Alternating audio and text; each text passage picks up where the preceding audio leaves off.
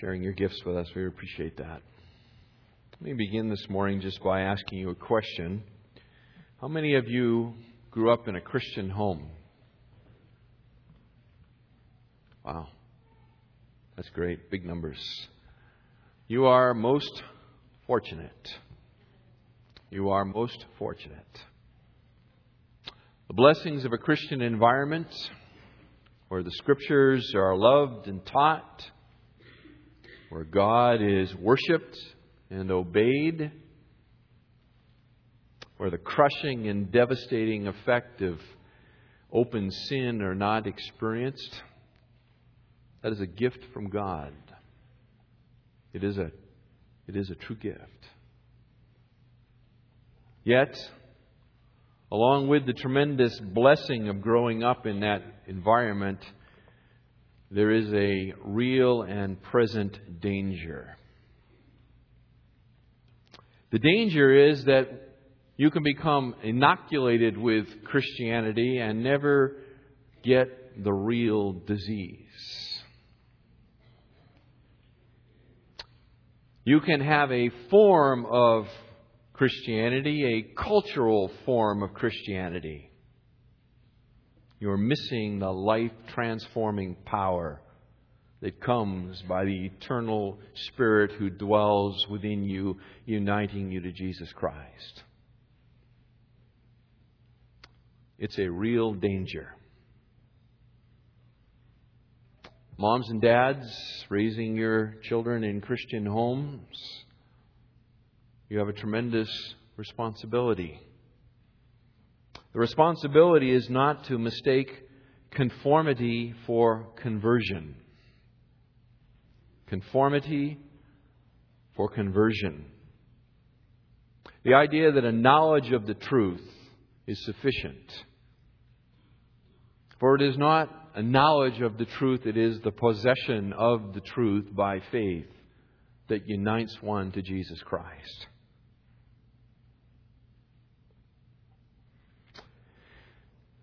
Young people, you can grow up in Sunday school, start out in the nursery. We heard testimonies this morning, didn't we? Every time the doors are open, you're here. Sunday school, Awana, on into junior high ministry, high school ministry, even off into the college and career. Your whole life brought up inside the church. And yet there can be no reality. You can have active involvement. Go on missions trips.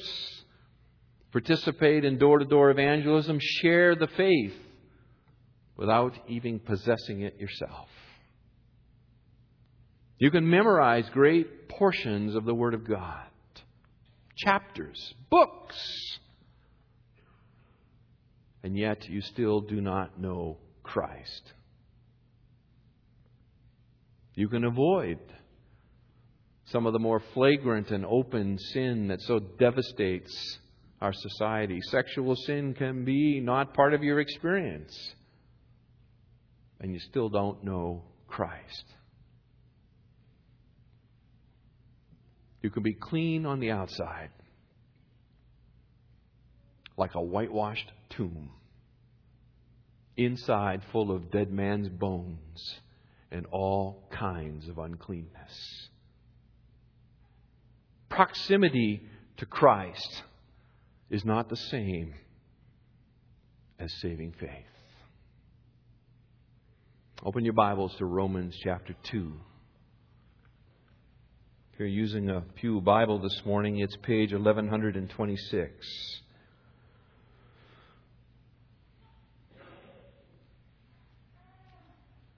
Romans chapter 2. I'm going to read the whole chapter this morning because we need to set a background and a context for where we're going. I've entitled this message and the ones that will follow, "The Danger of Growing Up Christian." The danger of growing up Christian. Paul says, "Therefore, you are without excuse, every man of you who passes judgment. For in that you judge another, you condemn yourself. For you who judge practice the same things.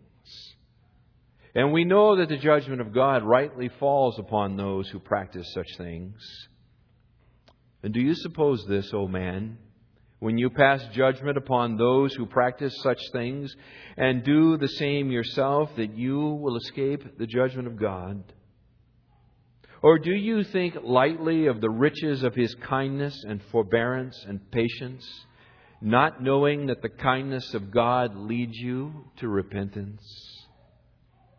But because of your stubbornness and unrepentant heart, you are storing up wrath for yourself in the day of wrath and revelation of the righteous judgment of God, who will render to every man according to his deeds, to those who by perseverance in doing good seek for glory and honor and immortality, eternal life. But to those who are selfishly ambitious and do not obey the truth, but obey unrighteousness, wrath, and indignation. There will be tribulation and distress for every soul of man who does evil, of the Jew first and also of the Greek. For there is no partiality with God. For all who have sinned without the law will also perish without the law, and all who have sinned under the law will be judged by the law. For not the hearers of the law are just before God, but the doers of the law will be justified. For when Gentiles who do not have the law do instinctively the things of the law, these not having the law are a law to themselves, in that they show the work of the law written in their hearts, their conscience bearing witness, and their thoughts alternately accusing or else defending them. On the day when, according to my gospel, God will judge the secrets of men through Christ Jesus. But if you bear the name Jew and rely upon the law and boast in God and know His will and approve the things that are essential, being instructed out of the law, and are confident that you yourself are a guide to the blind, a light to those who are in darkness, a corrector of the foolish, a teacher of the immature, having in the law the embodiment of knowledge and of truth, you therefore who teach another, do you not teach yourself? You who preach that one should not steal, do you steal? You who say that one should not commit adultery, do you commit adultery? You who abhor idols, do you rob temples? You who boast in the law, through your breaking the law, do you dishonor God? For the name of God is blasphemed among the Gentiles because of you, just as it is written. For indeed, circumcision is of a value if you practice the law, but if you are a transgressor of the law, your circumcision has become uncircumcision. If, therefore, the uncircumcised man keeps the requirements of the law, will not his uncircumcision be regarded as circumcision? And will not he who is physically uncircumcised, if he keeps the law, will he not judge you who, through having the letter of the law and circumcision, are a transgressor of the law?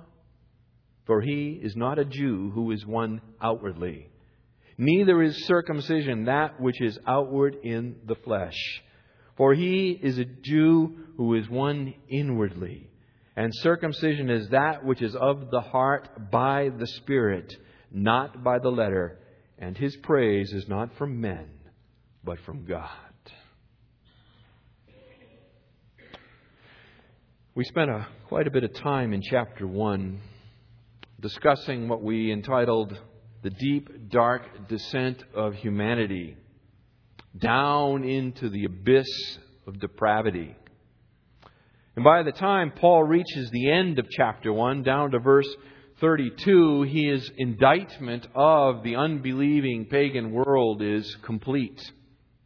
He has brought them before the bar of his justice, and he has indicted them from every conceivable angle, and the verdict is in: they are guilty before God. They deserve the wrath of God to be poured out upon them. It is obvious that it should come to them. But what about those people who have not lost the knowledge of God? What about those that are not openly involved in the vices of idolatry and perversity that Paul spells out in chapter 1? What about those whose moral behavior, at least on the surface, appears to differ from the people described in Romans chapter 1? What about them? Do they need to be brought before the bar of justice too? Do they need to feel the weight of the indictment as well? Does their guilt need to be brought forward? The answer is yes. The answer is yes. Paul will now do that here in chapter 2 of Romans. He's changing directions now in chapter 2. He's turning to a new group of people. Who are they? Who is he addressing in chapter 2? Look at verse 1. He begins, he says, "You are without excuse, every man of you." He uses a form of address that is not specific. It's clear by the time we get down to verse 17 of chapter 2 that he is speaking to the Jews, right? But if you bear the name Jew, he says. So by the time we get to verse 17, it's very clear that he is speaking to the Jewish nation. But how about in verse 1? Who is he talking to in verse 1 and following? The form of address that Paul uses here, by the way, in chapter 2 and over into chapter 3 is an interesting literary style. It's called a diatribe. A diatribe. And what that means is, and it's a classical form of argumentation, and in a diatribe, what the person does is he gathers up the arguments that would be most commonly raised against his point of view, and he puts them in the mouths of an imaginary opponent. And then he answers those objections. And so in chapter 2 and 3, that's indeed what Paul is doing. He is answering objections to his gospel. Verses 3 and 4, you can see it. The questions are right there in the text for you, right? Do you suppose this, or do you think lightly? You can go over to chapter 3. Paul says, then what advantage has a Jew? That's a question that somebody would have asked him. And so using this form of a diatribe, he places this in their mouth. Verse 7. But if through my lie the truth of God abounded to His glory, why am I also still being judged as a sinner? These are questions that Paul formulates in order that he might answer them through this diatribe. But who is he talking to in chapter 2, the beginning part of the chapter? Who is it that he's addressing? Is he talking to the Jews? Is he talking to Gentile moralists? Maybe it's a group of people who don't quite fit under chapter 1. So there are certainly and have been throughout history those who have condemned these kinds of vices that are outlined in chapter 1. Maybe he's talking to them. Or maybe he's speaking to both Jews and Gentile moralists here in the beginning of chapter 1. The commentators are all over the place on this. You can't find a uniform position. So after going back and forth this week and stacking them up, right? That's the way you do exegesis by majority rule, right? No, I'm just teasing. But after going back and forth this week, I've now landed in I'm of the persuasion that he's talking to the Jews, beginning in chapter 2, verse 1. The reason I believe that is that Paul splits mankind into two groups, not three. Right? Verse 16, chapter 1. The power of God for salvation, the gospel is to the Jew and also to the Greek. There's only two groups there. Verse 9, chapter 2, there will be tribulation and distress for every soul of man who does evil, for the Jew and also for the Greek. Paul habitually splits humanity into two groups. There are the Jews and there are everybody else, the Greeks, the Gentiles, the nations. I think that's what he's doing here. Beyond that, historically, the Jewish nation always had an attitude of moral superiority when it came to the Gentiles. They always believed the Gentiles were defiled and abandoned by God. Some even went so far as to say they were created to fuel the fires of hell. So there was this attitude of moral superiority, and certainly in first century Judaism of that time. Beyond that, down in verse 4, he talks about the riches of God's kindness, forbearance, and patience, not knowing that the kindness of God leads you to repentance. That kind of expression, kindness, forbearance, and patience, seems to me to allude to the faithfulness of God to the nation of Israel in keeping with His covenant promises to them. So it seems to me that it sort of sums up God's covenant with the nation. Beyond that, verse 17 makes it clear by that point that he's talking to the Jewish nation and the Jewish people for sure. And it appears to me to be rather an abrupt transition in verse 17 to move from Gentile moralists to Jews in verse 17. So I think it's Jews in sight all the way along. And what Paul is doing here, I believe, is he is providing in this second chapter a warning to the Jewish people not to assume that their Jewishness is sufficient to provide them with a right standing before God. Remember, the first 3 chapters of Romans, the whole point of these first 3 chapters is to knock out the props underneath all of mankind so that Paul can later say that all have sinned and what? Fallen short of the glory of God. He has laid a devastating case against the Gentile nations at the end of chapter 1, verses 18 through the end of the chapter. Now, I believe he is turning to systematically dismantle first century Judaism and their arrogant pride that somehow God has accepted them because of their Jewishness. And so he will, in chapter 2, dismantle their 3 strongest defenses.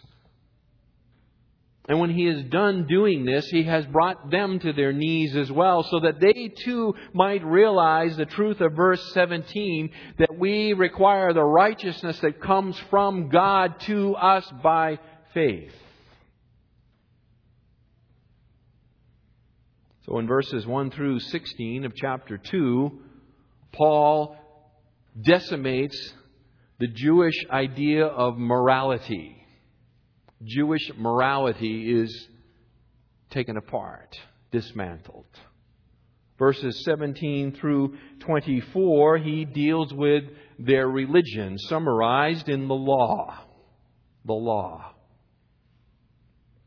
And then in verses 25 to 29, he dismantles their national identity, most frequently put forth with the notion of circumcision.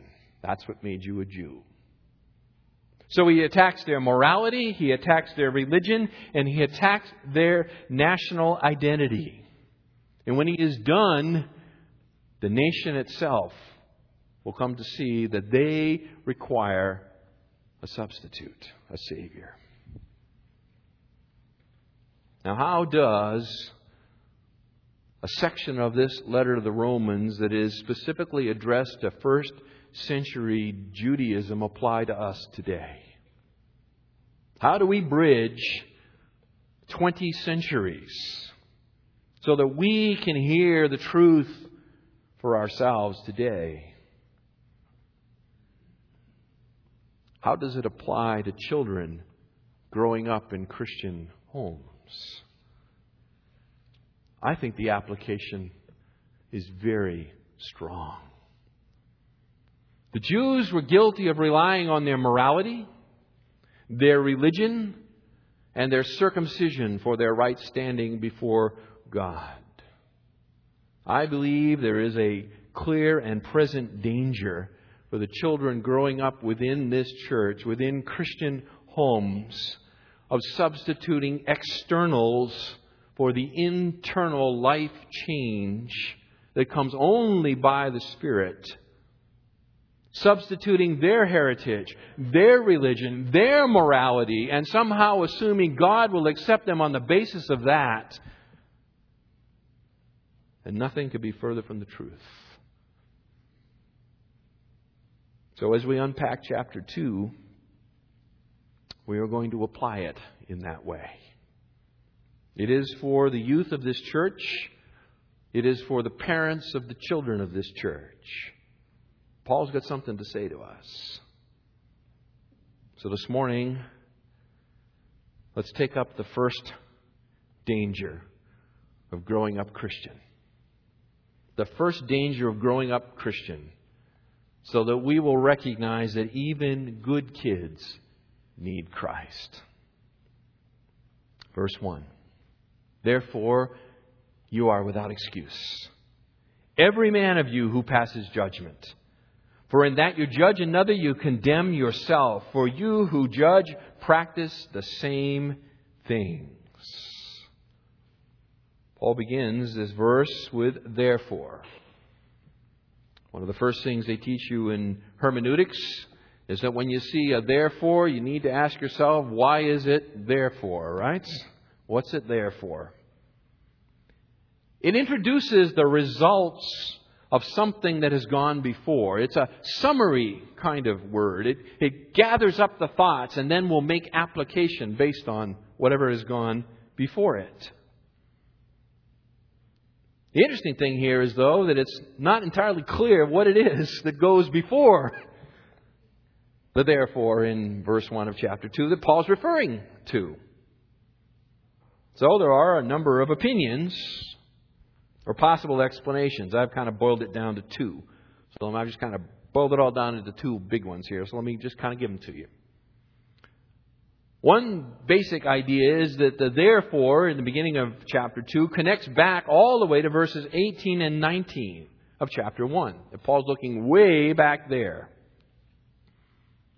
Because God's wrath is revealed against all men, and because God is evident to all men, that's kind of the summary of what's gone before. Therefore, those who judge and do the same are without excuse because they know it is wrong. That's a possible understanding of the argument that Paul's about to launch into. The other one, the other idea connects it with all of chapter 1, really verses 20 through 32. I'm inclined more in this direction. The argument goes this way. Because it has been established that the immoral practices of the Gentiles are an abomination to God, therefore, whoever does them is without excuse when they practice the very same evils that they condemn in others. So I think that is what he's really connecting. I think the connection is between those who do and condemn rather than between those who do what they know to be wrong. Those who do and condemn. Paul is saying here that Jewish morality is no defense against the indictment of God because it is built upon a blind and hypocritical facade of self-righteousness. It's interesting, by the way, to note the Gentiles in verse 32. It says, although they know the ordinance of God, that those who practice such things are worthy of death, they not only do the same, but they also give a hearty approval to those who practice them. They know sin is wrong, but they say it is right, and they do it. The people in chapter 2, verse 1, they know sin is wrong, they say it is wrong, and they do it anyway. They do it anyway. Which is worse? Which is worse? Previously, Paul says the Gentiles are without excuse, verse 20, chapter 1. Right? Since the creation of the world, God has been made known to them, and they have clearly seen Him. Therefore, they are without excuse. Now here in chapter 2, verse 1, the Jewish nation is said to be without excuse. They're without excuse because the very act of condemning others, they automatically condemn themselves because they're guilty of the exact same things. That's the argument that he's making here. It is their hypocritical condemnation, condemnatory spirit that leaves them without excuse. It's in the very act of condemning that they condemn themselves, because they are guilty of habitually practicing, present tense verb, the same behaviors that they are condemning in others. End of the verse. Practice the same things. Present active imperative. Ongoing practice. Now it's hard to imagine. It's hard to imagine the Jewish people engaging in the sexual perversions that Paul's laid out in verses 24 to 27, certainly of chapter 1. So some commentators conclude on the basis of that Paul's probably just referring to the vice list over in verses 29 through 31. Maybe that's his reference. He says you do the same things. Maybe he's referring to that. Others think that perhaps he's really talking about the inner motives of the heart. You know, kind of what Jesus addressed in the Sermon on the Mount, right? You remember? Matthew 5, verse 28, he says if you look lustfully at a woman, you're guilty of committing adultery with her already in your heart. So Jesus is applying the law and its intention, that it really begins on the inside, and that's certainly possible too. But I think textually, at least for me, I'm left with understanding Paul's statement here that you who judge practice the same things as a reference back to the entire list of an explanation of depravity of chapter 1. I think that Paul is saying that you judge these things, but you do the exact same things. Not selectively, but fully, completely. That there's no real moral difference.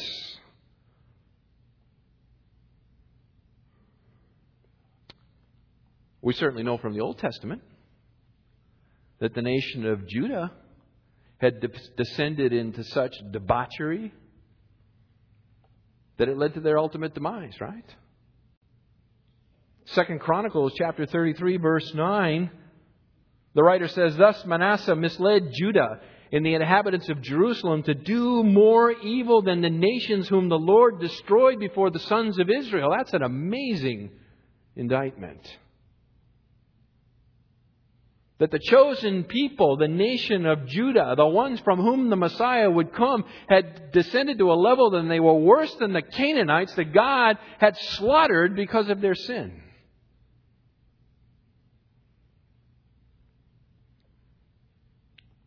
We also know that by the first century, that the nation was so consumed with its own Pharisaical self-righteousness that when true righteousness was offered to them through Jesus Christ, they not only refused, but they called for His crucifixion. Given a chance after the resurrection, Acts 3, verses 19 to 21, to repent and to receive the Messiah, that the time of blessings could come, they refused there too. Clearly, the nation is hard.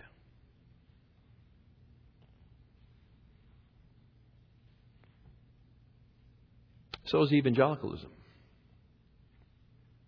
So is evangelicalism. Based on the polls that I'm able to get and read, the levels of outward morality within evangelicalism are essentially parallel to that of those who profess no allegiance to Christ at all.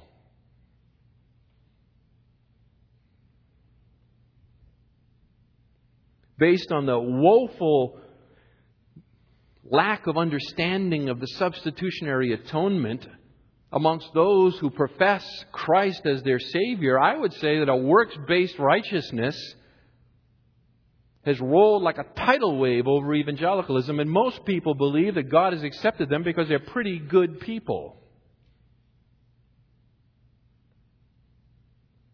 Go door to door with me in this city. Listen to what people tell you. First telling you that they are Christians, and then describing how God accepts them because of their good efforts. I think evangelicalism looks a lot like first century Judaism. Clean on the outside and inside full of dead man's bones. You know, Jesus warned about the danger of condemning others. Right? Matthew 7.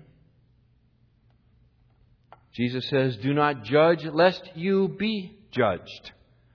For in the way you judge, you will be judged. And by your standard of measure, it will be measured to you. And why do you look at the speck that is in your brother's eye, but do not notice the log that is in your own eye? Or how can you say to your brother, 'Let me take the speck out of your eye,' and behold, the log is in your own eye? You hypocrite! First take the log out of your own eye, and then you will see clearly to take the speck out of your brother's eye." Do not judge, lest you be judged. The same standard of measure will be applied to you, Jesus says. The judgment that Jesus is prohibiting here is the same judgment that Paul is prohibiting in Romans chapter 2. It is the hypocritical, self-righteous condemnation of other people, while at the same time covering over our own corruption. Matthew 23, beginning in verse 13 and following. Jesus scalds the Pharisees. "Hypocrite," he says, over and over and over again. "You pretend to be right, and on the inside you are so corrupt."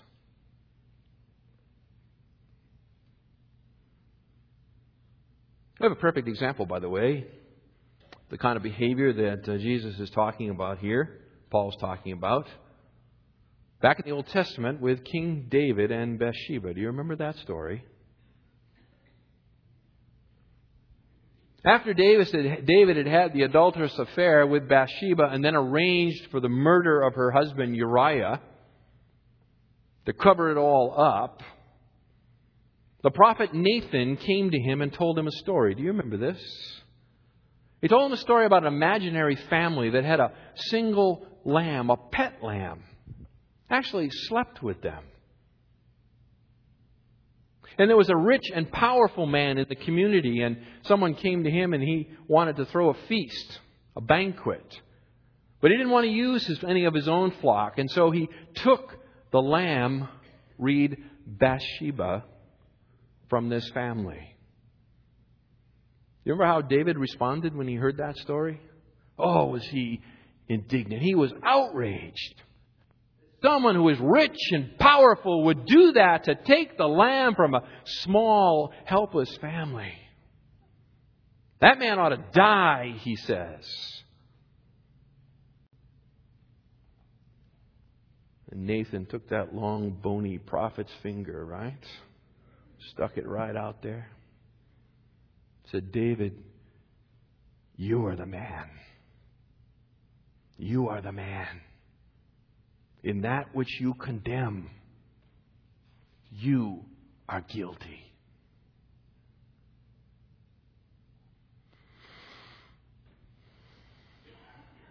Beloved, it is way too easy.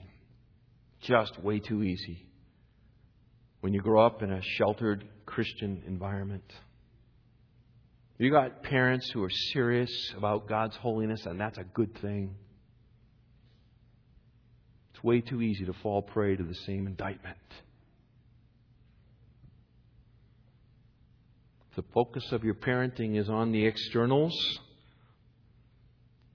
if you find yourself defining holiness in terms of behavioral outcomes, we do this, we don't do that. We go here, we don't go there. We wear these kind of clothes, we don't wear those kind of clothes. We listen to this kind of music, we don't listen to that kind of music. We go to movies, we don't go to movies. We do this, we don't do that. If it is all wrapped up in that, there's no holiness. You have missed it. What will happen is that an attitude of looking down on the sins and shortcomings of others will begin to infect both you and your children. All the while, you yourself are guilty of the same sins. Take a good look at chapter 1. Find yourself there because you're there. You're there. It's very subtle, very easy to begin to see lost people as our enemies. Those that we need to keep away from us. People made in the image of God. Don't let them get close to me. Don't let them get close to my children. They may defile them. I've got news for you. Your kids are already defiled.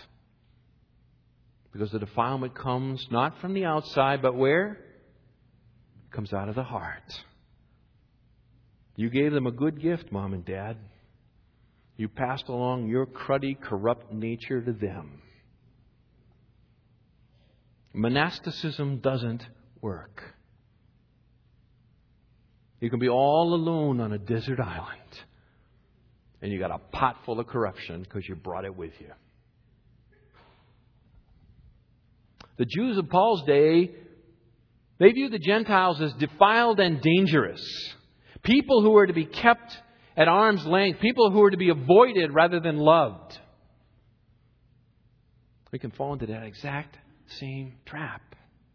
We minimize our own sin while maximizing the guilt of others.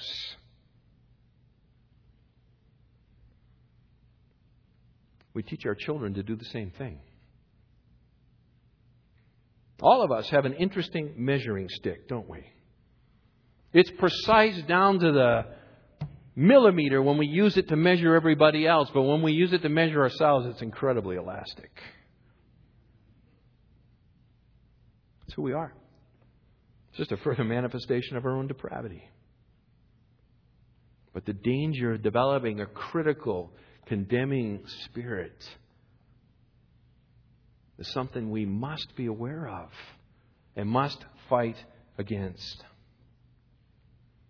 Commentator Robert Mounce said, "Nothing blinds a person more than the certainty that only others are guilty of moral faults." Wow.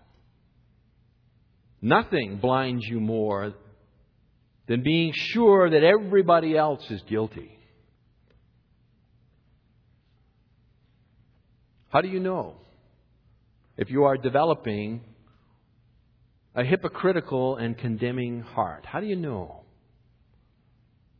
I'm glad you asked that question. You know by this simple test. When you see someone else that's involved in sin, what is your first thought? Is it condemnation or compassion? Is it to condemn them, or is it to have compassion upon them as a fellow human being made in the image of God and trapped in the ravages of sin just like you?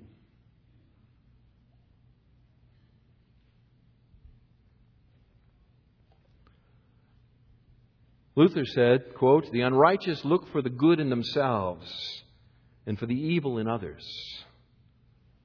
The righteous try to see their own faults and overlook those of others."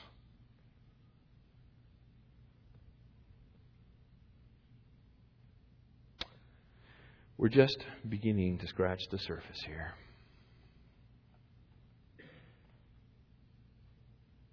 If you're here this morning and you've kind of walked in on this, I'm glad you're here.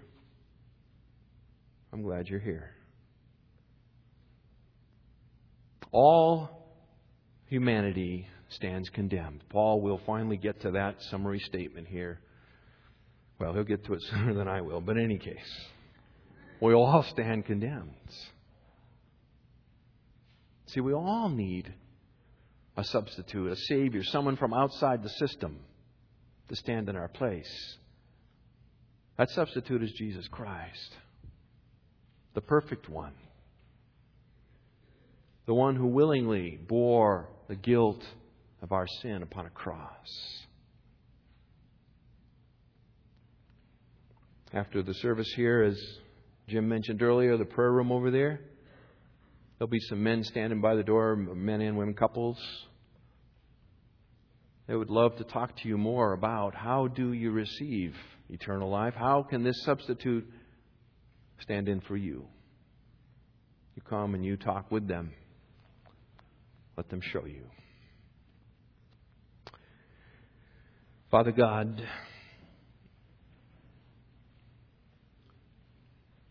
it's a hard thing to look at yourself in the mirror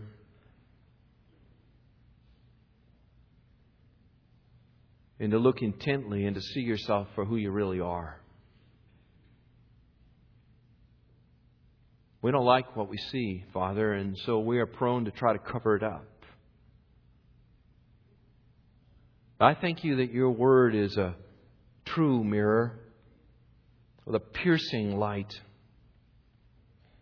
that exposes the depths of who we really are and our desperate need, every single one of us, for Christ. Lord, I pray that today and in the weeks to follow, as we begin to unpack this section of Paul's epistle to the Romans, that your Spirit would apply it where it needs to be applied. That young people would take a good, hard look at their own lives and where they are in relation to Christ. And is it just that they've been socialized to the gospel, or have they made a true commitment? I pray, Father, for those of us who are involved in the parenting ministry, the discipleship of our own children. And Lord, I pray that you would help us to be able and willing to look unflinchingly at our own children. Not for what we would like them to be, but what they really are, who they really are. And that you would enable us to redouble our efforts to do all that we can do to ensure that their commitment is a heartfelt one. Our Father, we know we are dependent upon your grace in all of this. We cannot do it alone. That's why we pray, to beseech you to intercede on our behalf. Please, Lord, be merciful to us. For Jesus' sake. Amen.